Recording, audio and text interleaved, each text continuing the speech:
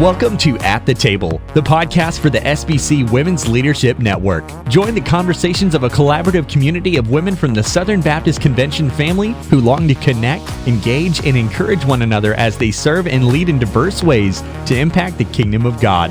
Pull up a chair, grab your favorite drink, and listen in on what God is doing through women of the SBC.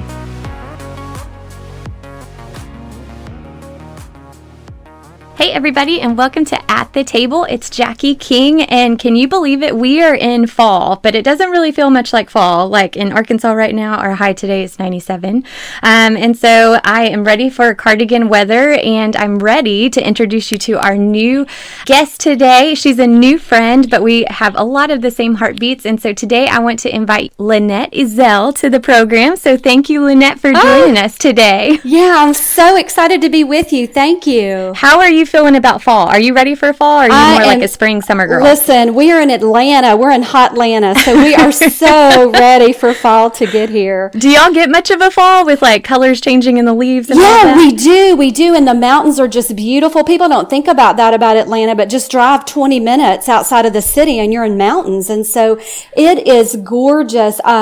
We used to love our family to go to the beach, and it's just with Kevin's job and our travel schedule, it's just not feasible to get our huge family all together at the beach a lot. And it's not super cheap. And so we go to a lake now, and it's this little lake just in the middle of the mountains. And in the fall, Jackie, can I tell you, he leads me beside still waters and restores my soul. So we love falls in Georgia, and we are ready. I love that. So I am originally from Dallas, and our lakes there are gross. Yes. And so since recently moving to Arkansas, like I'm starting to become a lake girl. You can actually see through the lakes in Arkansas, unlike Dallas. And so I've met Jesus a couple times at the lake. So I love that you have that. And hopefully we are going to start getting into some cool fall weather. So, and you'll get that family time with everyone around the lake. So yes. I am so excited to dive into this conversation. I'm really excited just to hear your story, because this is honestly the first time. I've heard like bits and pieces. And so I really want to know about you. I know oftentimes you're probably referenced as Kevin's wife. And so I'm really excited just to highlight you and your journey. And so why don't you tell us just a little bit about you? Where did you grow up? How you got connected to the SBC? And then currently, how do you serve? Yeah, so I grew up in West Tennessee, just north of Memphis, in a little area on the Mississippi River. And so life was pretty simple. But I grew up in a home where my parents, my dad had been working in the north a little bit just for a job, but they were from the south. But while we were up north, I was little, had not even started kindergarten, a church planner shared Jesus with my daddy. And my whole life turned on a dime. I mean, I remember being 5 years old. My daddy's with Jesus, so now I can't even really talk about it, but I remember being 5 years old and standing in a church pew, and my grandmother being beside me. This was in a suburb of Chicago, and we were Southerners, and so I had happened to be born up there. They just needed work, so they were up there, and my dad came from just a really, really rough background, but someone cared enough to share Jesus with my dad. And I remember standing in the pew and seeing my parents get baptized. I was the only child at the time. Wow. And I remember in my little soul at 5 years old knowing, this is good. This is a good thing. And then, didn't understand it all, didn't know what was going on. And my mom began praying with me beside my bed. I had a little yellow gingham bedspread.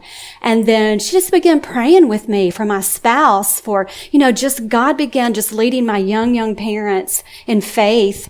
And then we moved back to the South, where most of our family, most of my mom's family all lived, and we lived close to cousins and all of that. And my mom and my dad, especially my mom, really fleshed out serving others before me with what little we had. I grew up very, very simple. And with what little we had, we always had an extra at our house. And so that was kind of normal for us, for her to be helping others. Like, I can't tell you how many times my wedding veil has been used. Oh, I love that. I know. And she was just always helping people and bringing in our cousins when they were going through a rough time, and, bringing in her half sister and raised her. And so it was just, it was just normal for us. We didn't have a lot to share, but we always had plenty. And that really impressed upon my life, and to see my mom was a woman. She still is a woman of prayer.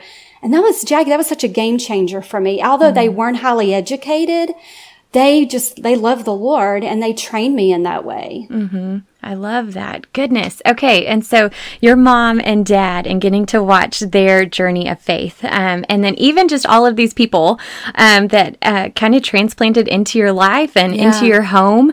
And so what is probably, I guess, the biggest lesson that I think you took from that? And then how has that impacted your story now? The biggest lesson I think from that is just that the Lord sees me. The Lord knows me. I was just a little girl, low income, growing up on the Mississippi River, close to the Mississippi River. I came from farmers who weren't great farmers.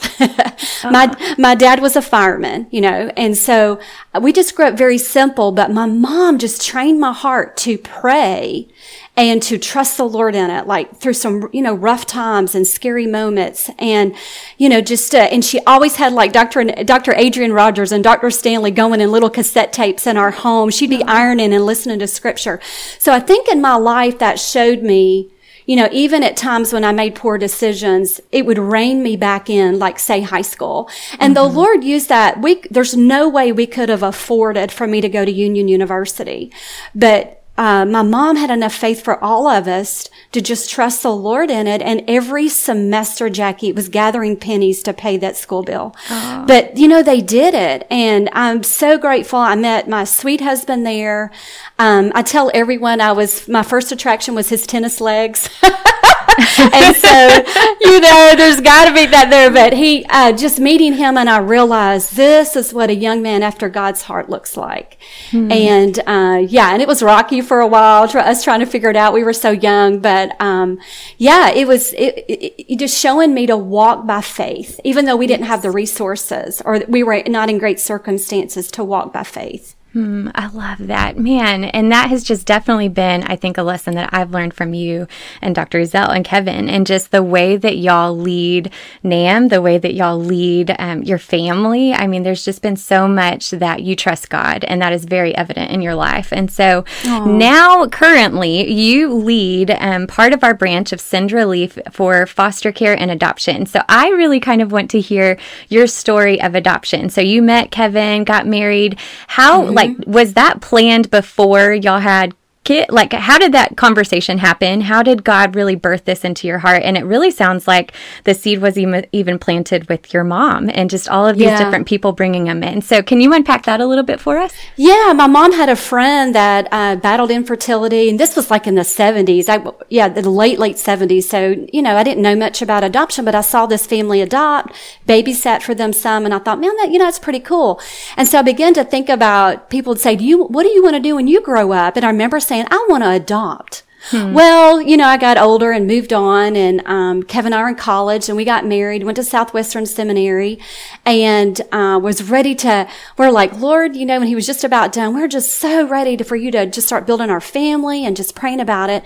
And he did quickly, and we lost our first baby. And so that baby went home to be with the Lord much sooner than we were ready, we were so excited. And so we just waited a while, nothing was happening, just really trying, seeking the Lord. I think a lot of people have that story. We got to our first church outside of Nashville, in Trousdale County, a small little county. It was like Mayberry in Hartsville, Tennessee. I loved it. I'm a small town girl at heart. And we met another pastor there, and they had adopted as well. And they were another denomination, and they just really helped us. We began to I began to dig and research about adoption and how it began. And so we applied for a Korean adoption and got a letter back quickly. We're so excited. They helped us get everything together, praying through it. And that's months of work, and got a letter back saying, you're not old enough. Oh, geez. And I was 2 months shy of being old enough to adopt. So we filed that away, and we're like, okay, Lord, it's just not your timing. And then I found myself not being able to stand certain smells. And I realized, Lord, you've given us another child. You've given us another pregnancy, and we had our Anna. And that was great, just enjoying her. Quickly, I was still nursing her and realized smells were bothering me again. And so we had two little girls 18 months apart, and they're now just precious mommies. And then the Lord gave us a son biologically. But I remember one night, I love praying with my kids before they go to bed, and that's when most of mine pray to receive Christ. Just a little plug there. Don't let someone rob you of that with your children. Like, I love Awana. I love discipleship training. I love their small group. But at night, just to have that time with my kids to make sure that they've got their salvation nailed down. And so one night we were talking, Anna had prayed to receive Christ one night, she and I together. And then she began to just really grow in her faith, and she'd say, Mom, look at all that we have. Now, we just had a really small 4-bedroom home, like all the 4 bedrooms right there together in a little living area downstairs, but we thought it was a mansion. And we loved it. And so she began to say, look at all that we have, Mom, and then the needs. And we just began to see the needs of the fatherless among us. And we had also taken in a distant family member for kinship care. It was not through the state or anything. It was just a need. She was adopted out. We knew God wasn't calling us to adopt her, but just to be a kind of a middle family for her. So we got a little taste of it. But before long, before we knew it, the need seemed to be so big. This was before 9/11. The need seemed to be so big in China at the time. And that's where we went. That's where we sent our paperwork. Wow. Okay. So that is like a ton. And I love it. I love even your encouragement to those tender moments and how your kids were seeing, I think what was displayed all the way back from your mom and your dad, and just this gratefulness and this gratitude that they have. And obviously that's something that you instill within them. I think those are conversations that you have. That's not just our natural bent, right? Even for kids.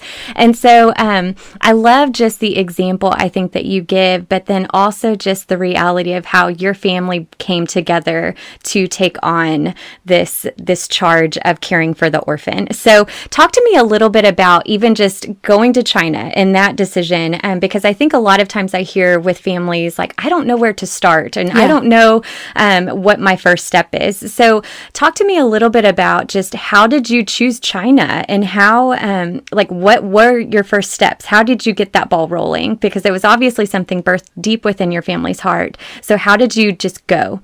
Well, and be clear, it rocked my family's boat. Like, my mom was super supportive, but it terrified my dad. It really did. And a lot of that was because of his past and his rough childhood. It just terrified him. So, the support wasn't just super apparent at the time, but we just had to walk forward in faith in that. But what I tell people all the time, we were in a unique situation. We were at Highview Baptist Church. Kevin was senior pastor in Louisville, Kentucky at the time.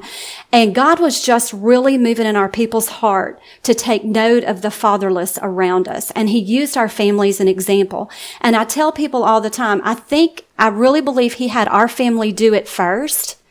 Because for one, if it starts with leadership, it will permeate to the body, to the local body. Yes. And he had us do it, I believe, because we are just who we are. Like, we are super simple people. If, Kevin doesn't think twice. If he needs a shirt, and he's traveling Walmart. I mean, he's good. He doesn't care, And so, we're just super simple people. And I think people looked at us and thought, well, goodness, if they can do it, anybody, can do it. But I help lead a podcast. And so, at NAM, and it's called the Adopting and Fostering Home Podcast. And people ask me all the time, what's our first step?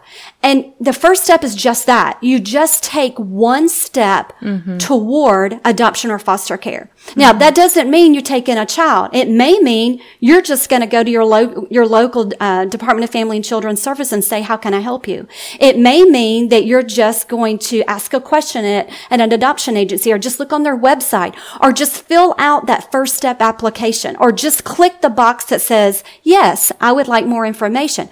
Yeah. But what I tell people is, take a small step forward, just that one step, and then the Lord will usher you forward in the rest of it. That's so good. Yes, because I think with anything, and especially adoption, whether you're going domestic or you're going international, like, it seems so daunting, and there's there's almost a whole language that goes with it, like dossiers, and it's such an overwhelming thing. And so I love your encouragement to just take the first step. Even I love to encourage women, like, find an adoption adoptive mom and go take her to coffee and hear her story, Yes. and listen to the podcast. And I mean, there's so many women that I think this is something that the Lord has used to change their life. This is something that the Lord has used to sanctify them, and they would love to tell you their story and how they got started. And they may not have all of the answers, but it's just that one simple step to get to know one another and to get to see how God is working his kingdom here on earth through people that are just saying yes at one step at a time. Yes. So I love that so much. One step at a time. That's exactly right. And we should probably like small steps too. Yeah. You know, they don't have to be giant. Well, and as a young pastor's wife, when we were in that small town in Tennessee, I reached out to a lady that was probably 15 years older than me. They had a large family, but they had adopted from Korea, and she was modeling that before me. And I'm talking pastor of a small church. Like, I don't know how they did their finances. They were very frugal, but she taught me so much.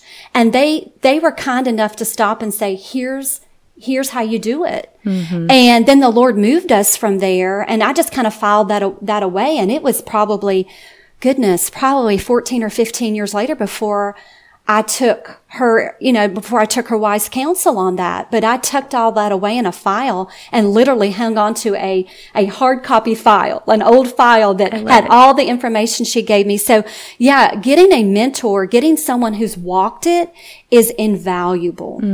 Yeah. Well, and I'll go ahead and say, I know with our adoption, ours took 4 years, and it was up and down, just like every, I don't know of an adoption story that's like real clean and cut.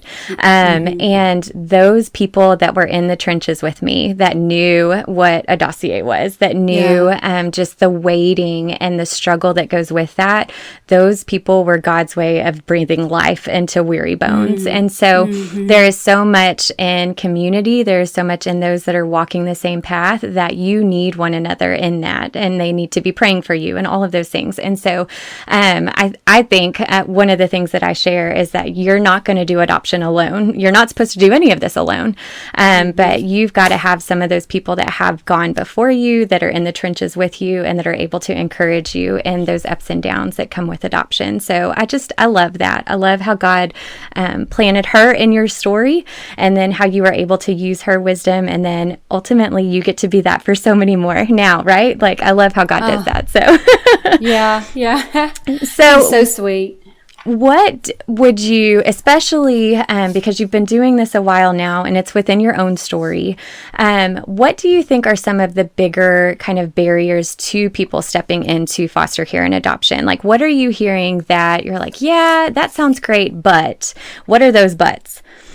Yeah, I think people, they look at taking in a foster child and they're like, well, I could never give them back, or I could never handle their problems, that's the whole point. It's a sanctification process, and you are entering deep brokenness, say in foster care or adoption, so, and let's clear the air right now. A lot of people think, oh, if we adopt a child, an infant, then they don't have all that baggage. Yes, they do have questions and issues, and who knows what happened in utero, because that's when the brain is developing, it's coming together at the most crucial time of their life.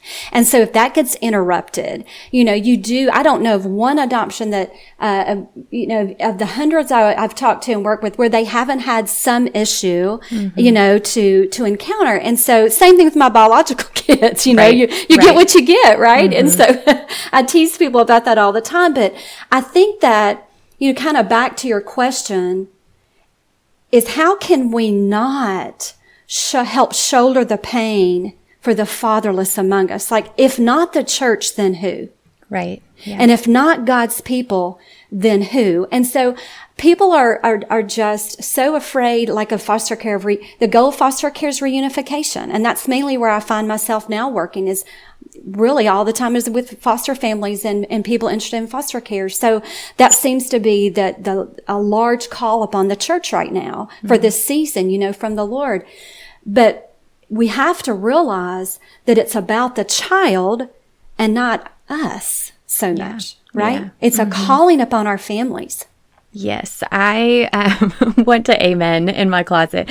And I think even more so looking at, so our little guy is adopted from Ethiopia, and he's been home for like 4 years, I think. And there's so much that people will come to us and say, oh, you've done so much for him, and that makes it worse. I know. And it's like, I mean, kind of, but there's such a pursuit, I think, of going after him that I have learned of God and God's pursuit of us. And so there's almost just kind of this tension of like, you were trying to love your guts out for this kid, and fill some of those gaps and help heal some of that brokenness, and that you're trusting the Lord ultimately to heal some of those wounds and trust him even with the future, and some of those things that you were talking about with the struggle. But in that, there is such a sanctifying work that I don't think would have happened in us if it weren't for us stepping into that. And so I love that the focus is, yes, it's absolutely the child and seeing God work and move and restore and redeem in the beautiful way that he does. But in that, just like in any service that we do, right, as the church, we get to be the benefactors of that. Would you agree? Yeah, I really would. And we see it in the early church. A passage the Lord just hit me between the eyes with a couple of years ago. He's telling the early church, Titus said, look, you gotta train these new believers, train the church to devote themselves to good works so you can help urgent needs. I mean, is that not foster care and adoption? And he says, so you won't be unfruitful in Titus 3:14. Church, don't be unfruitful. And so we can't all adopt or foster. I get that. But I do believe that it's about our sanctification process. I have never walked through such pain as I have. And in this process, I haven't. And the Lord, and just completely like the woman hanging onto the hem of his garment, I'm there. Right? In this process. And we just finished a podcast talking about, Jackie, this is for life. Like the Lord probably will call me home before he does some of my kids who are struggling, who are going to struggle as adults, who are always going to need a strong support system. This is a calling for life. Yeah. It is. It is work. And I almost kind of want to kind of unveil, because I think people think adoption and they think of, the courtroom or the airport, and coming through those doors. And that is absolutely a piece of grace that I think God gives us of like, yes, that's absolutely a moment to celebrate. But like adoption and the work that goes into adoption is in the everyday. Yes. And there is a lot of grit. There's a lot of brokenness that you were just having to constantly lay before the Lord. But then at the same time, like it's good. And so there's so much to where I think there's a lot of people that are not stepping out because they're fearful, and they're honestly not willing to take on that. But anything that God gives us, usually that is hard, is so incredibly fruitful beyond anything that we can comprehend. And so you will learn so much about the Lord, about you, and just about his faithfulness. And so there is so much, like in the Old Testament, I remember, and just that really struggling through just the weight and the brokenness of systems, whether it's international or here in the United States, and just pleading for the Lord to work and identifying so much with Israel, right?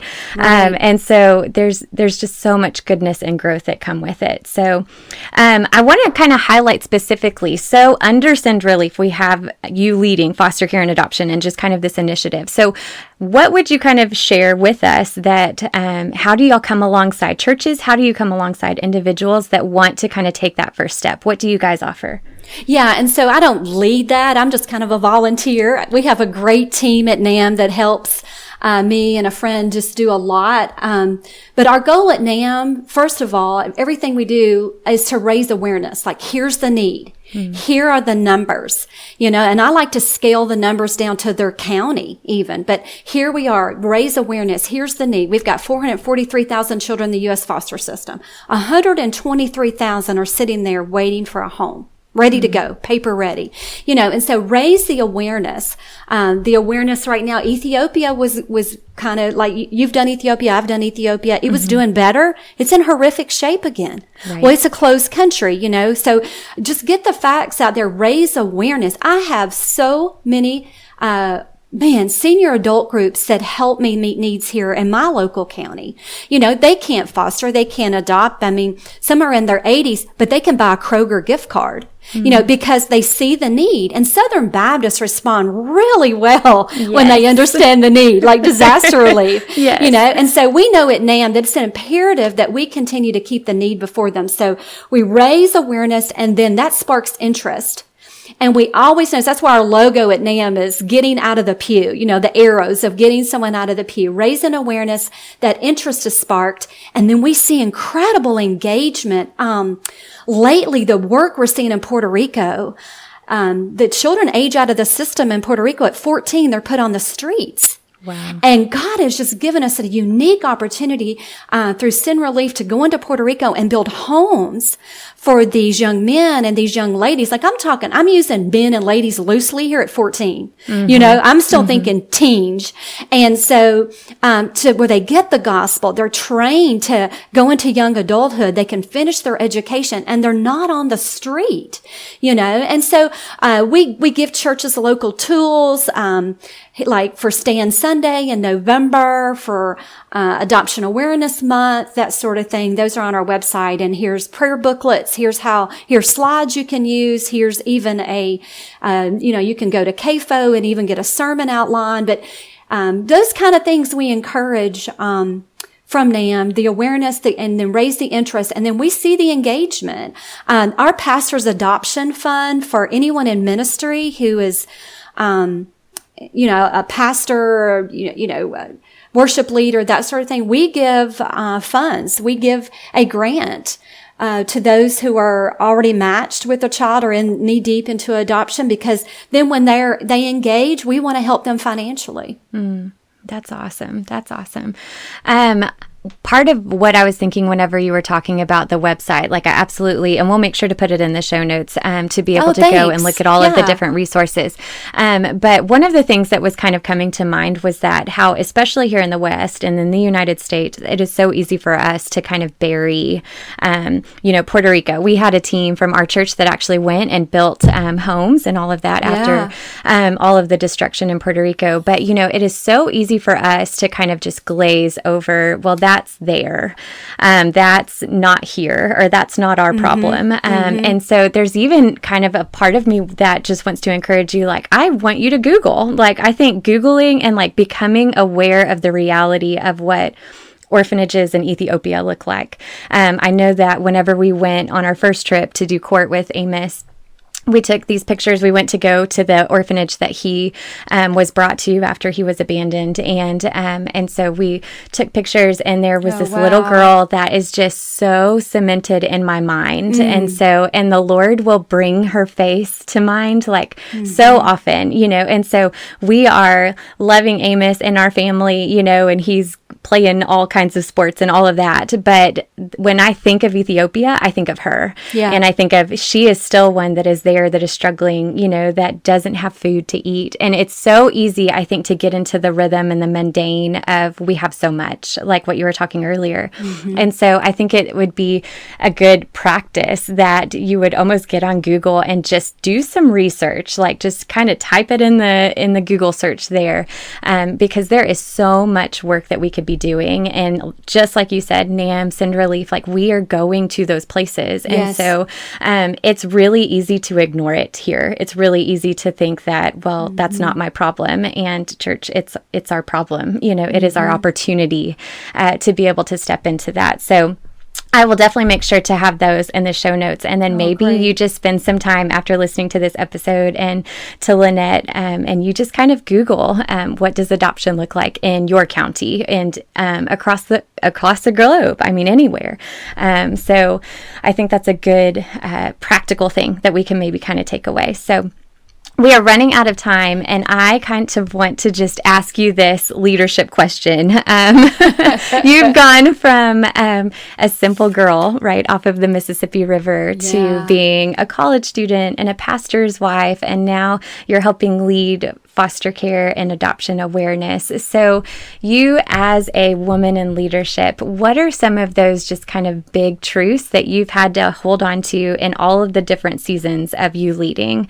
Is there anything just in particular that maybe was kind of passed down to you from your mom or something that you picked up along the way? But what's maybe a challenge or an encouragement that you can give to our listeners today? I spent many, many years, until recently, people would say, what do you do in leadership? And though I taught women's Bible study, I love that. I taught in our academy in Louisville. I taught Old Testament. I love Old Testament study. Mm-hmm. I'm finally getting to go to Israel for the first time this fall. I'm jealous. I know, I cannot wait. But I spent many, many, many years at home raising my children so that I was a team player with my husband, but that's where, and I love to travel, but I did not want to miss seasons with my children, and I don't ever want to go to heaven and stand before the Lord, and I don't take my children with me. So for me, Jackie, leadership has been leadership in my home, for so many years. Some I had to homeschool, some did public school, some did Christian school. We had 6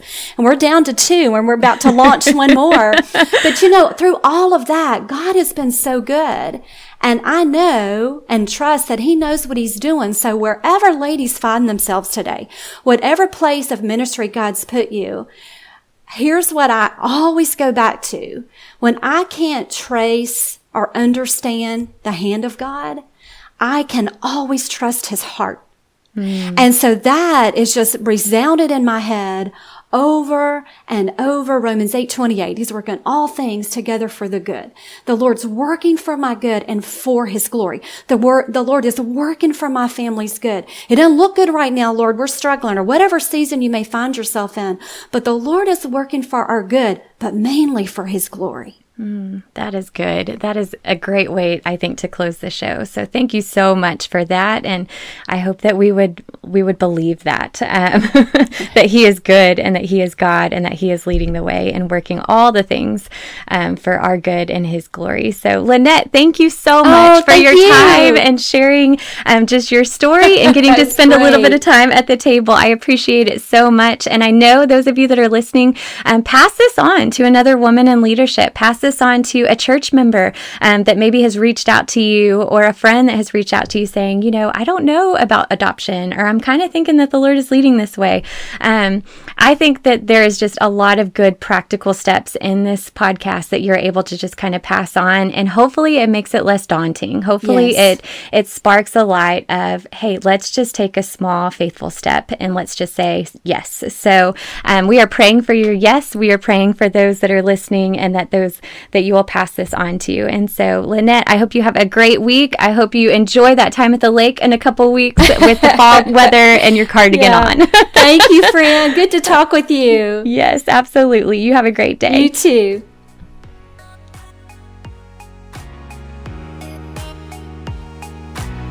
You have been listening to At the Table, the podcast for the SBC Women's Leadership Network. Make sure to subscribe, rate, and review the podcast on iTunes, and share this with your friends and other women in the SBC. They'd also love to connect online with you at sbcwomen.net for more resources and for you to join the conversation with women all across the globe who are serving in Kingdom Mission. Thanks for listening.